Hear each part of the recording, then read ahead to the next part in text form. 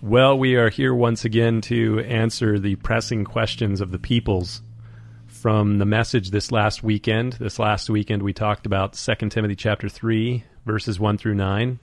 It starts with the whole thing of, but know this, that in the last days perilous times will come. And you know the surprising thing, we don't have a single question about the last days. Who knew? That's great. Is it great?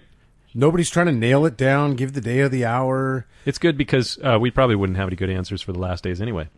No, I have no clue. I do not know. And the reason we wouldn't know is because Jesus said, you will not know the day or the hour. So that's why we don't have any good answers for when will the end be. Boy, but if I knew, you'd tell everybody. I'd obviously I've had the winning lottery numbers also. So I've been reading through the Gospel of Mark again recently in the listening plan, following along, and I love the fact that Jesus repeatedly tells people not to tell people. Like he heals a deaf man, don't tell anybody. Yeah. Heals a blind man, don't tell anybody. Keep this chill. Casts a demon out of someone, don't tell anybody. Raises Jairus' daughter, don't tell anybody. That's a good policy. Actually, at the church, think of some of the miracles we've seen in people's lives, right? And Go tell it on the mountain, man. Yeah, but you don't want people just showing up for a miracle, right? True. We don't mind if they show up if we're going to feed them donuts, though. No, I mean, let's just, those donuts multiply. If you eat one, you believe me, they multiply. They multiply something. They don't multiply more donuts. No. It's like you were talking about earlier today. I mean, it's a reality of physics. You can't get rid of matter. It's not diminished. It is floating around the universe. So if you lose 10 pounds, which I've lost more than that, there you go. So somebody else gained it. That it's on a butt or a thigh or a belly or something somewhere. I lost it. Someone found it. Yeah, it's that fat is floating around the universe. Anyway, so the last days. No questions. We're in them. Yeah, great. We're in them since Jesus ascended into heaven. We live in them now. We could make a career out of the last days things if we wanted to. We could do a prophecy update. It'd be a really short prophecy update. Jesus said, don't worry about these things and get to work. So stop worrying about it and get to work. Yeah, when everybody's saved, we get to go be with Jesus. How's that sound? That's exactly what it says. Man. And in the end, we know exactly how things are going to shape up. He's going to be in control. There's not going to be any more death or sorrow or suffering. It's going to be all good. God wins. Mm-hmm. I like that. Optimistic vision of the future. I like winning. Haven't gotten tired of it yet, huh? No, I'm never going to get tired of winning. Well, so we did get some questions here, though. So the message, we talked about some pretty heavy things in the message this last weekend. Yeah, that way, it's because Paul was talking about the church, and we're understanding it. He's saying some really harsh things about people in the church, and they're good things to call it out. As pastors, sometimes we have to administrate. Right. I'm kind of getting the understanding as we go through 1st and 2nd Timothy that Paul was like the senior pastor and Timothy was like the executive pastor. Yeah, he was making Timothy do all the heavy lifting. All the hard Isn't stuff. Isn't that kind of what I do? That's great. It's one. I don't have a problem with it. No? No, we're all suited to different things. One thing I do realize, though, in the books of, with Timothy and Titus and all that, at the end of the day, God really, as pastors, didn't give us that much, a million things to do. We just have these handful of things that we need to pay attention to and do. And so it's like, hey, I made it really simple, guys. Just do these things. Well, he knew that if he gave us more than just a few things to do, we'd totally screw it up. You run out of toes and hands and stuff. Yeah. Yeah. If I can't count it all on my fingers and toes, I'm in trouble. Yeah. Anyway, so what was the first burning question? I'm ready for it. Hit me with it. Okay. If I recognize that I have a hardened heart, how do I change that? Ooh. Now, here's my question. If you had a hardened heart, would you recognize that you had a hardened heart? Whoa. That was a rushing mighty wind. I was saying, I was calling Holy Spirit there for a minute. That was a noise. It's just the air conditioning turning off. Okay. Well, I was going to say, I thought it was the answer I was going to give. It's the middle of February, and it was 31 degrees out this morning, and I got the air conditioning running in here. And my 83-year-old dad was walking around in a T-shirt. He must have had a hot flash. That's what it must have been. I was like, get that old boy back in there before he catches pneumonia. I mean, if I had done that when I was a kid, you would have gotten a smack. Scolded, totally. Like, well, maybe it's just the fact that your dad has lived so long in Southern California. When it gets cold like that, he's going, wow, this is what it's like? Yeah. You can't kill him. That's for sure. It takes a licking and keeps on ticking. Exactly. Yeah, so if you had a hardened heart, would you even recognize? I bring that up because you've read the book of Exodus before, I'm sure, and there's this whole thing in the book of Exodus, theologians call it divine hardening, where Pharaoh's heart is hardened, and sometimes it says Pharaoh hardened his heart, other times it says God hardened his heart, but I don't think Pharaoh realized he had a hard heart. He was just a bad dude. Yeah, well, he blinded again. He was walking like an Egyptian. And I remember reading a commentary that really, I forget who it was, it really struck me at one time. And it wasn't that God was being unfair and putting his hand over Pharaoh's eyes, is that he just stood back and let Pharaoh be Pharaoh. And nothing is so blinding as for you to be your own judge and jury and counsel and to not have God in your life. So God just withdrew his... Yeah, and every time that Pharaoh hardened his heart, God said, all right, there we go. We're not going any further back from that. Yeah, squarely his decision. It was totally his decision. So if I recognize that I have a hardened heart, how do I change that? My first thought on this is that God is the one who ultimately changes hearts. So you got to come to him. Okay, so the passage is escaping me right now, but I know, because you're amazing, you're going to know the passage. But and I got it talks a computer about, that'll tell me. in the New Testament, it talks about hardness of heart in a couple different instances, and I've taught on this before. And in the original language, it's like when we say arterial sclerosis, there's a cardio something sclerosis, and it literally means the hardening of the heart, the way it's transferred. But in the day, it was an expression that was used for the inability to discern spiritual things. That's what hardness of heart was.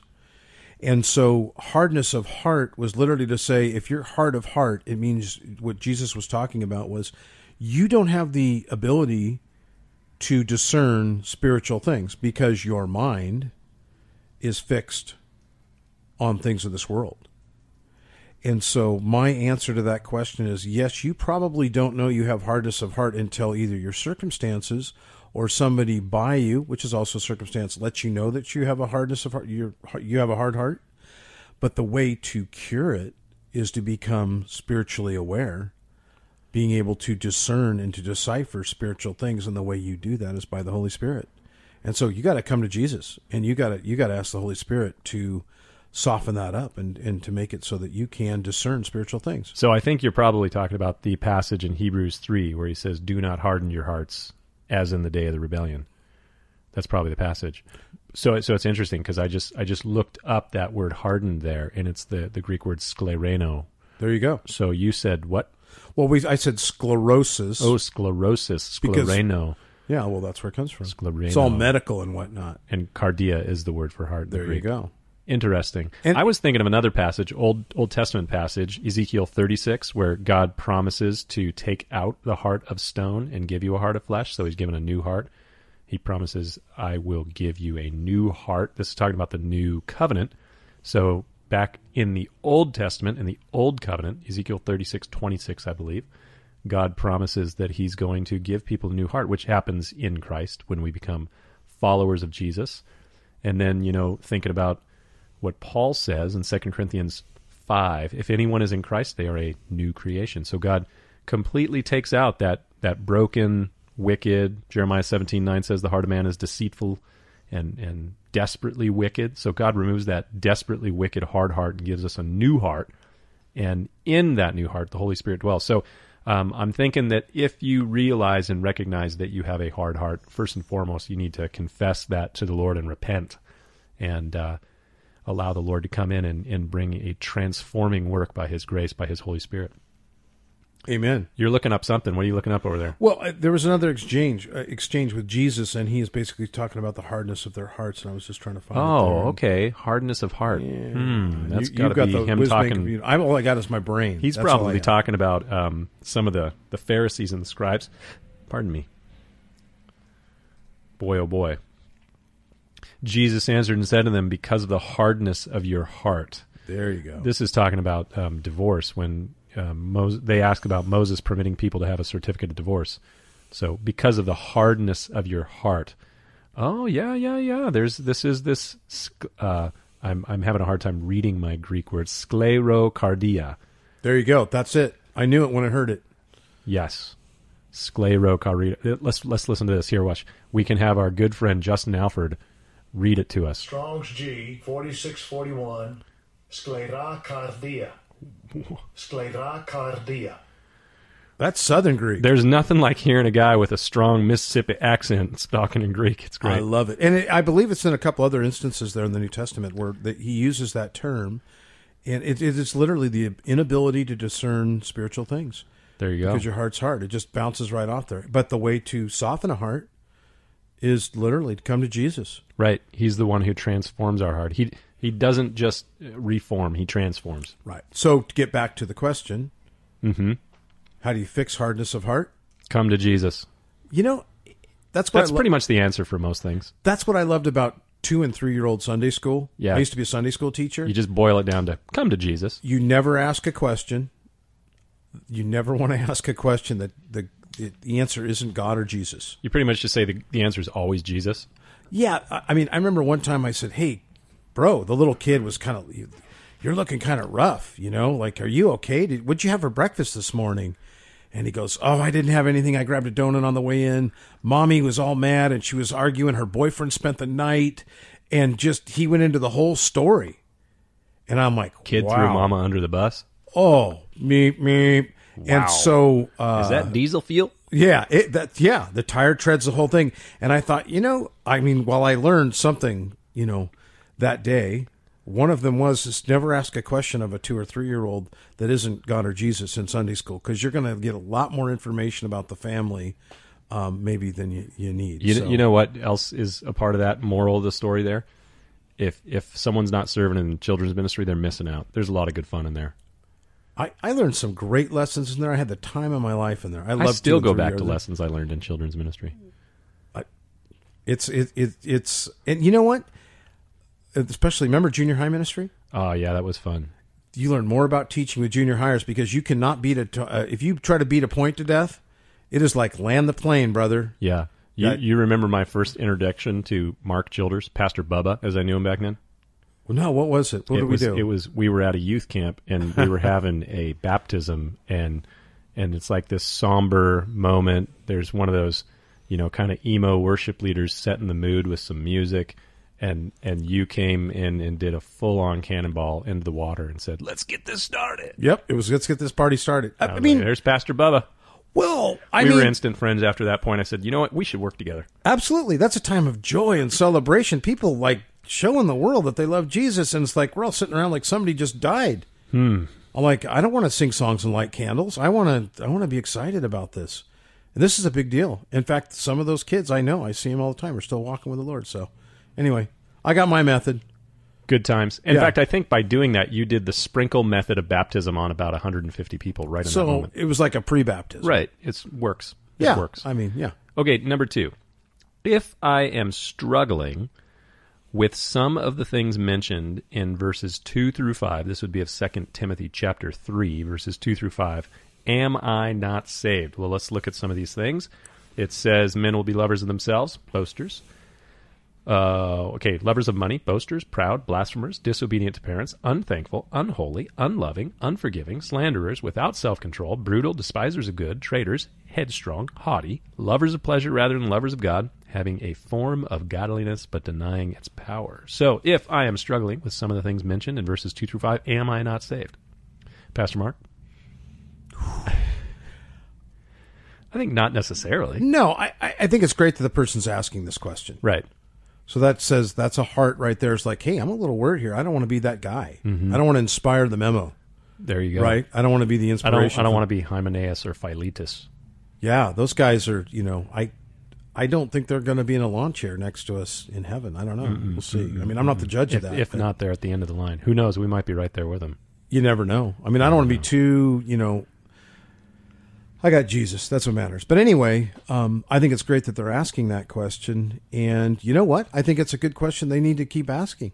Yeah, you don't want absolutely. to be so paranoid about your faith that, am I not saved? Am I not saved? Certainly, if someone can continue to walk in that kind of sin without any conviction and just continue to walk in it, then yeah, that person should be concerned about their place with God. Yeah, well, I'd be really concerned when the Holy Spirit's not convicting you of that behavior. Yeah. And you and I have both seen it in people in very sad, drastic ways. Conviction's an important thing.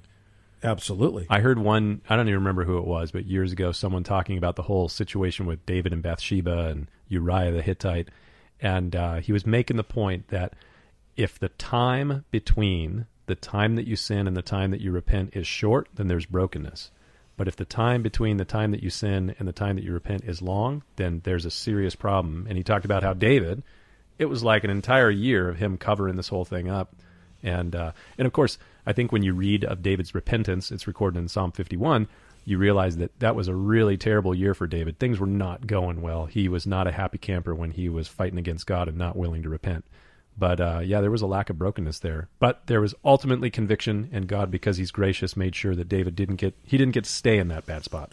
Well, and if you're talking about hardness of heart, if you think in this situation, David didn't bust himself. Somebody had to come bust him for him. God had to step in and but send that shows so much of God's grace and his mercy in that situation too. He's trying to throw the guy a bone. Right. Like, come on, repent. Yeah. I've been trying to deal with you while you're lying on your bed crying at night, telling you better repent, and you won't do it. So fine, I'm going to send the prophet to you. Nobody likes to get ratted out by a prophet. No. So, answer to that. That's a hard one because I'm not in charge of your salvation. And if you're doing those things, that tells me if you continue to do those things and you're doing so without repentance and you're not slowing down, you know what?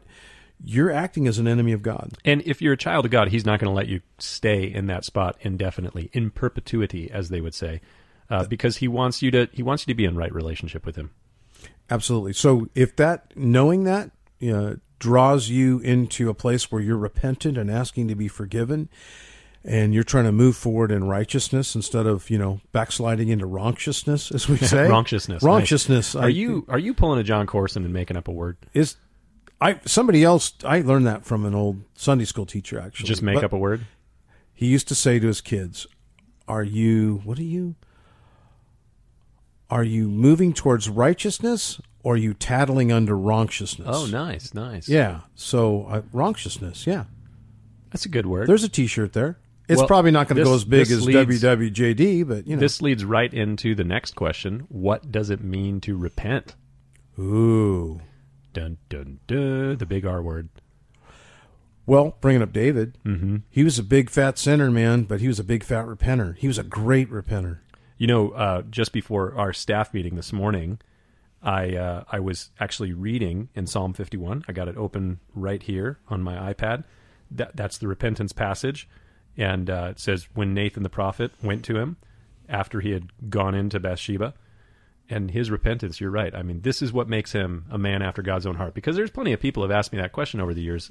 How is it possible that David is a man after God's own heart when he committed adultery, lied about it, covered it up, had the gal's wife or husband murdered, all these horrible things? Like, man, that's a man after God's own heart? It's like, well, Psalm 51, his repentance, that's where we see him being a man after God's own heart. And I think it's great that God, allowed somebody he really loved to really, not going to go around it. He screwed up. Big time. And we got to see it. We got to read the commentary on it. But the fact that he shows with repentance comes forgiveness. And that repentance and forgiveness, they go right together. Yes. Like it's confession, repentance, forgiveness, they're right there together. So repentance literally means a change of mind. I mean, that's the actual definition of the word in the Greek that's translated repent, to change one's mind. But, pretty much always that change of mind, it develops and brings along a change of action too. So it's not just a mental thing. It's actually a lifestyle transformation and change that takes place. Right. I think we see this a lot in marriage relationship. It's one thing to say, oh, I'm sorry. And it's like, of course you're sorry. You're a sorry person, right? That can mean a lot of things. But to say, I am sorry for this, and will you forgive me? That's a little bit more vulnerable. That's a little like, I want to be forgiven for this. You got to love the conversation between Jesus and Peter when he's telling his disciples about forgiveness, and Peter says, Lord, how many times should I forgive my brother? Up to 7 times? And you kind of get the sense that Peter's like, he's going to get a pat on the back for saying up to 7 times. The Lord's like, yeah, you're so generous, Peter. Yeah, no. Yeah. Up to 70 times 7. Yeah. Of course, Peter, like us, he didn't have that many fingers and toes, so he probably had to get John to help him out to do the arithmetic to figure out what he was saying, but Personally, when it comes to math, I'm going to the tax collector. It's all good. Levi, that's right. Levi. I should have thought of Levi. Just go. I'm rolling right to the tax collector. Don't go to the young John guy. Go to Levi. He knows, How much is that? 490. Plus, if you add in a couple points for yourself. Carry the one. Yeah. That's what it was. So, pattern of repentance. So when you hear people repenting and you see it genuinely, we get to watch this play out in people's lives. It's not that much different than the time you gave your life to the Lord, like the sinner's prayer, in my turn opinion. to the Lord. Right. It's, hey, I'm sorry for my sin.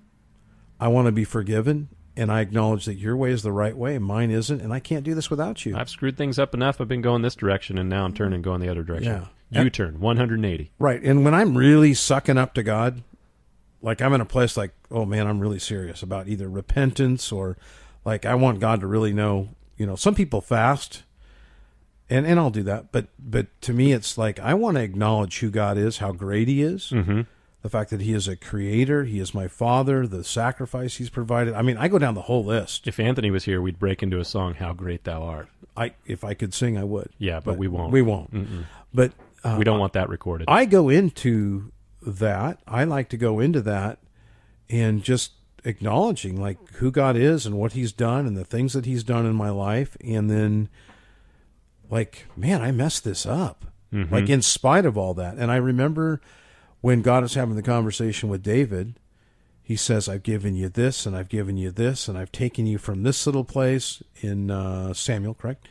And if that was not enough, I would have given you so much more. And David went from a place of obscurity to being as famous as you could get. Yeah. And God did it all. Yeah, absolutely. Definitely a work of God based upon repentance. There's a really good message on this whole thing of repentance by an old preacher by the name of J. Edwin Orr. And they search it on Google if you want to find it. But it's called The First Word of the Gospel. And he shows how John the Baptist, he said, repent for the kingdom of heaven is at hand, Matthew chapter 3. Jesus, he comes along, says, repent for the kingdom of heaven is at hand. And then the apostles, when Jesus sends them out the first time to go 2 by 2 to go preach to the lost sheep of the house of Israel, they go and they preach repentance. And then at the end of the Gospel of Luke, when Jesus is commissioning his disciples, he says this gospel of repentance is going to be preached in all nations, beginning at Jerusalem. And then you see Peter preaching repentance on the day of Pentecost. You see Paul preaching repentance in his ministry. So really, when you see the gospel begin to move forward, whether it's John the Baptist, Jesus, the apostles, Peter, Paul, all of them, they're carrying that message of repentance. Well, and that example of the Pharisees, that's, I'm glad I'm not this guy and that guy. And like the guy who's beating his chest just saying, Lord, I'm sorry. Forgive me, I'm a sinner. Yeah, if you want to snuggle up right up to God and be next to His heart, that's where your heart needs to be. Yeah, there's a difference between being religious and being repentant. Yeah. It's easy to be religious. It's not always easy to be repentant. Any husband knows that's the case. Yes. I remember hearing a preacher, I don't know who he was, and what did he say? You got to take pride and put it to the side. You got to take self and put it on the shelf. Man, oh man. And I was like, man, that's awesome. A wordsmith right I wish there. I'd come up with something like He's that. He's like a rapper in his off time. It was ghetto and profound all at the same time. So repentance is the right response to the gospel. It results, as you said, in forgiveness. We are weak, but He is strong. Indeed. Yes, Jesus loves me. There's also the passage where it says that there is joy in the presence of the angels over one sinner that repents. Yeah. So God is joyful when repentance happens. There's a party in heaven. Yeah. Wow. Paul says your loving kindness leads to repentance. That's good. God's loving kindness. It should. Next question. Let's see here. Are we on number 3 or number 4? Number 4. How do I confront a Christian friend who does not have the fruit of the Spirit in the way that they live? Good stuff. Okay, Slap down. Now, I did bring this up on Sunday, and I think that you got to start with this.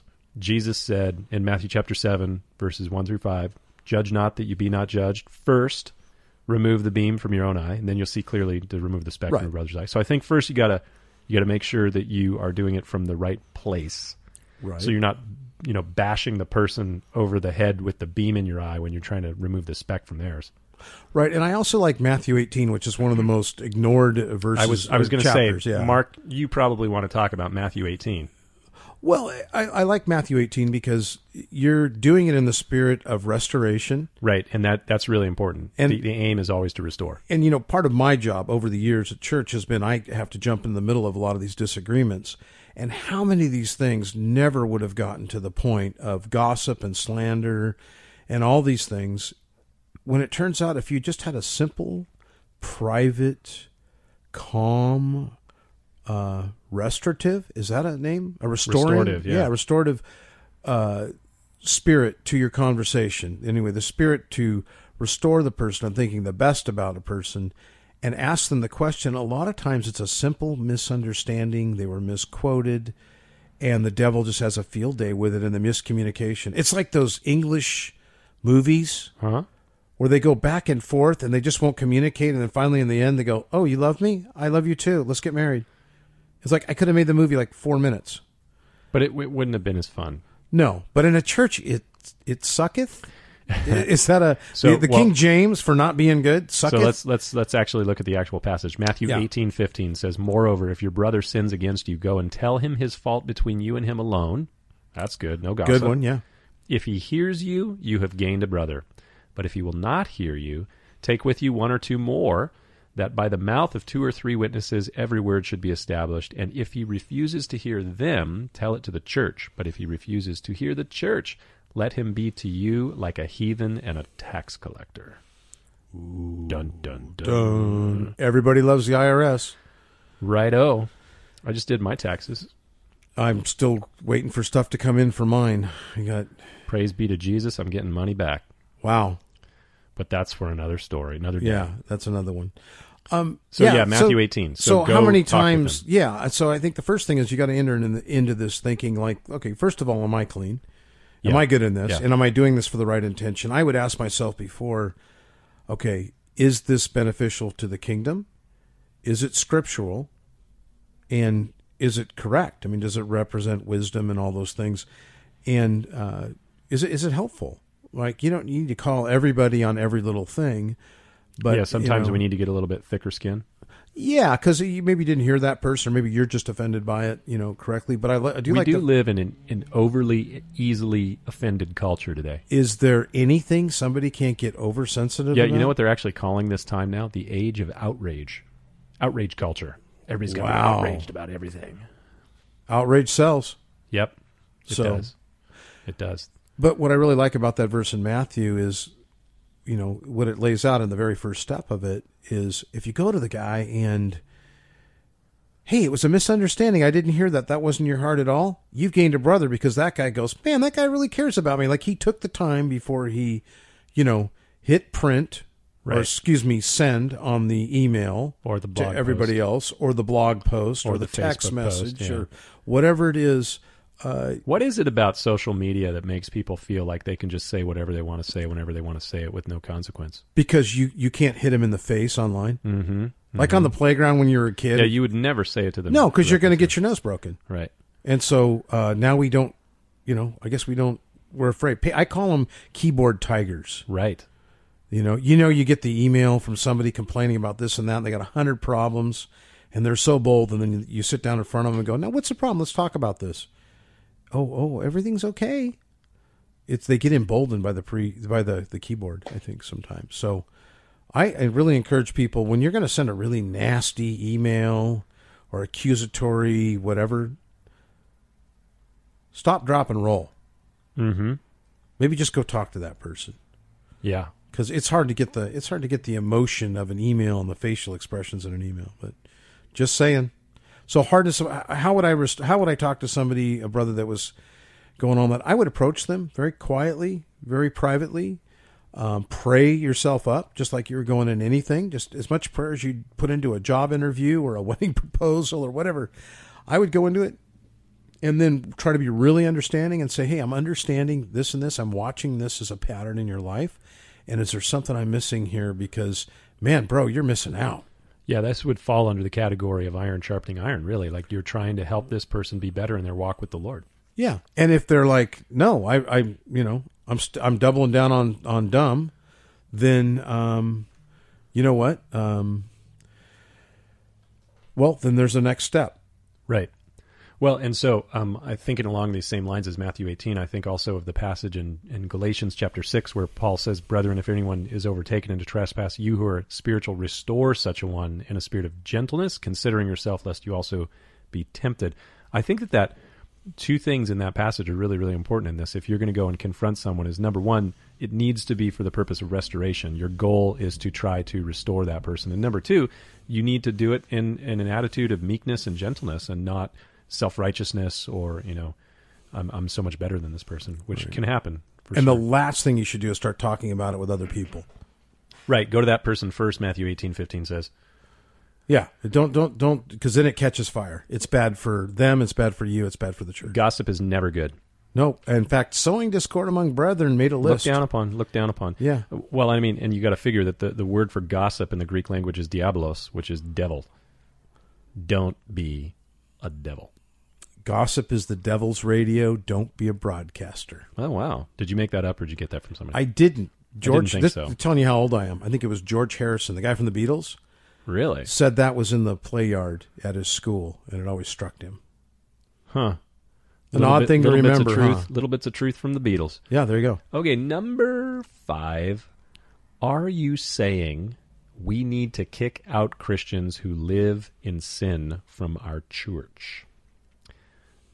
Well, I think Paul was saying that. Let's try to rightly divide the word of truth here. If someone's openly practicing sin and they're unwilling to repent, Matthew 18, we've gone to that person, we talk to them one-on-one, they don't listen, we take another brother or a couple of people with us, they don't listen, we bring it before the church, they don't listen, then the church discipline that's exercised is to remove them from the church. But the point is always restoration. Church discipline is always, first of all, focused on the individual that's being disciplined. We want to restore them to a right walk.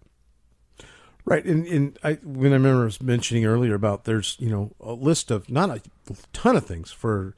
Things the Lord hates? Well, no, but for the church leaders to do, pastors in this case. He didn't give me a list of 1,000 things. And that's part of being a shepherd over the flock. And obviously there's degrees of this. Like if somebody's in a wrong relationship with the Lord, let's say it's a guy who's wanting to volunteer at church all the time, but he's not really taking care of business at home. Yeah. There's things that need to be done at home. And Paul says you're worse than an infidel. Right, because you're not taking care of your family. And so you need to have priorities. So in that case, I'd say, hey, bro, appreciate you being part of this, but we need to either dial it back or you need to minister at home a little bit, and then let's revisit this in a little while because I want you to be here. This is a good desire and a good thing. But if you're not, if your wife and kids are upset with you and feeling shortchanged because you're at church, every day of the week volunteering, that's not healthy and that's not biblical. Well, and pardon me, we have both of us been in ministry for like 20 years now, which makes us sound really old. But in the 20 years, I think we've experienced church discipline before go multiple ways. Like one, the person does repent and they realize that they need to turn back to the Lord, confess their sin and repent. And then there's restoration. You've gained a brother, just like Matthew 18 says. And then there's other situations where the person gets ticked and decides, I ain't listening to you. And who do you think you are? And they bail. I mean, It's been more often that people just decide, I'm not going to listen to what this guy has to say, and they just leave, than we ever get to the point where the church has to be involved in a church discipline thing where they're actually asking someone to leave. More often than not, people get ticked and they don't want to repent and they leave. Right, and then they just take that issue to the next church, and the next church, and the next church, and then next thing you know, every church in your city is bad. Yeah. Is in your head. And you don't realize the common denominator is you. Well, invariably, and I'm sure you've seen this, I've seen this a couple times where someone gets upset because they've been confronted about something that's inconsistent in their life, according to the Word of God, and so they bail, they leave the church. And then we see them come back, 3, 4, 5 years later, and their life's a mess, but they are repentant. And that's great. Yeah. That's great. Yeah. We want to see people restored. We'd rather not see them go and have their life become a mess in the process.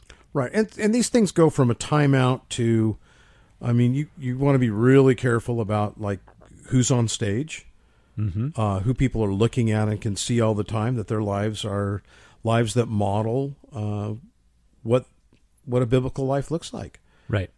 You can't, and there's standards are set forth. They're obvious. We don't make those up. Those are in the Bible. So. Okay, number 6. If my children are disobedient, how should I discipline them? Pastor Mark? Your kids seem to turn out okay. Not bad. They're good. This was a question I sent in. I'm blessed. I need to know. So what do you mean by discipline them? Like, I don't know. What Actually, the corporal punishment looks like? Or if my the, children are disobedient, how should I discipline We're them? spankers, man. Well, yeah. The rod of correction draws a man far away from It's iniquity. sad to think that it goes through your mind when you say that we're spankers, that, someone's going to be upset. But it's like, hey, listen, the Bible does talk about the importance of correction. Discipline is a form of correction. So,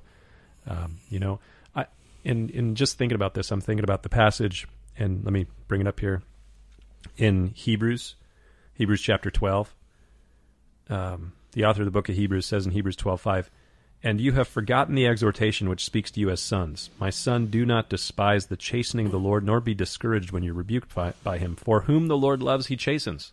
Right. So discipline is a form of love. And he scourges every son that he receives. If you endure chastening, so you submit to this discipline, then God deals with you as sons. For what son is there that a father does not chasten? But if you are without chastening, of which all have become partakers, then you are illegitimate and not sons. Furthermore, we have had human fathers who corrected us, and we paid them respect. Shall we not much more readily be in subjection to the Father of spirits and live? For they, our human fathers, did indeed for a few days chasten us as seemed best to them, but he for our profit, that we may be partakers of his holiness. Now no chastening, no discipline seems to be joyful in the present, but painful. Nevertheless, afterwards it yields the peaceable fruits of righteousness to those who have been trained by it. So, discipline is a form of love, so there does need to be discipline, and with our children, and I think it's important, at least as my wife and I have disciplined our children over the years, that you discipline for the point of correction. You don't discipline out of anger, you discipline out of love. If you're angry and you need to discipline, you need to take a moment before you discipline your kids, because you could certainly get yourself into trouble in that situation. When I say trouble, I don't mean legal trouble. I mean, you just get yourself into a problem of sin. So discipline for the purpose of correction out of love is very important, always with an eye towards restoration. Yeah. So disciplining kids, we definitely were definitely engaged as parents. It was really important to us. And so, and I was taught very early on, you win the battle for 13 at age 2. So consistent discipline, and my wife and I always agreed on the crime. We did not argue or disagree about things in front of the kids about this was right and that wasn't right. We already had it set up. We realized that. And there was degrees of it. Like we were really hard on direct defiance authority, because we felt like we don't want our kids to defy the Lord. And we were really big on truth and respecting one another. And so they had the warning. We would do the 1, 2, 3 thing. They realized they were in sin. They were doing something. And if you hit 3, there was going to be a spanking. But 1, 2, 3 meant that you're in trouble right now. Mm-hmm. And so, but we were really consistent about it. And the interesting thing is we actually, well, except for one, but because every kid's a little bit different. I don't think there's one. The consistency is important, but I think every kid responds a little bit differently. But the consistency of sticking to your guns, and so they know it's coming. Mm-hmm. It's not a surprise. And so they know it's coming. They know that they've messed up. But the consistency of just being a consistent area, they know the rules, and then following through and not arguing about it is really, really important. And I think, again, not when you're angry. Right. And let's be honest. I mean, I wanted people to like my kids. I wanted them to grow up and to be adults. I wasn't trying to raise kids. I was trying to raise adults. Mm-hmm. And those adults were one day they were going to leave the house and be productive members of society. And so that's what we were shooting for. Yeah, you're raising adults. Right. So we're not shielding them from every bad thing. Well, I like this guy, Jordan Peterson. He wrote a book called 12 Rules for Life, and one of his rules is do not let your kids do anything that will make you not like them. That's a great rule. It's a great rule.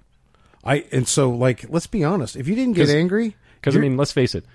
there's no one going to like your kids more than you. They're your kids. Right. So if they do something that to make you not like them, no one's going to like them. So you got to Right. make sure that you raise them in such a way that you're raising adults. Right. But let's be honest. If I wasn't angry by my kids doing something they weren't supposed to do, my butt would not have left the couch.